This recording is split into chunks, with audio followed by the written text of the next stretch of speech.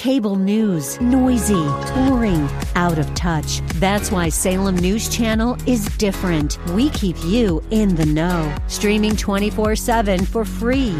Home to the greatest collection of conservative voices like Dennis Prager, Jay Sekulow, Mike Gallagher, and more. Salem News Channel is unfiltered and unapologetic. Watch anytime, on any screen, at snc.tv and Local Now Channel 525. AM630TheWord.com's Church of the Week page presents today's devotional featuring Pastor Joshua de Koning of Harvest Bible Chapel. Psalm 127 says, "Unless the Lord builds the house, those that build it labor in vain." And that it's in vain that you rise up early and go late to rest, eating the bread of anxious toil.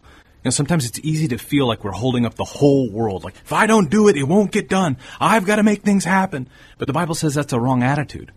If God doesn't establish the work of your hands, it's pointless. But not only that, if God is establishing the work of your hands, then it's pointless to kill yourself, burning the candle at both ends. It doesn't mean we slack off.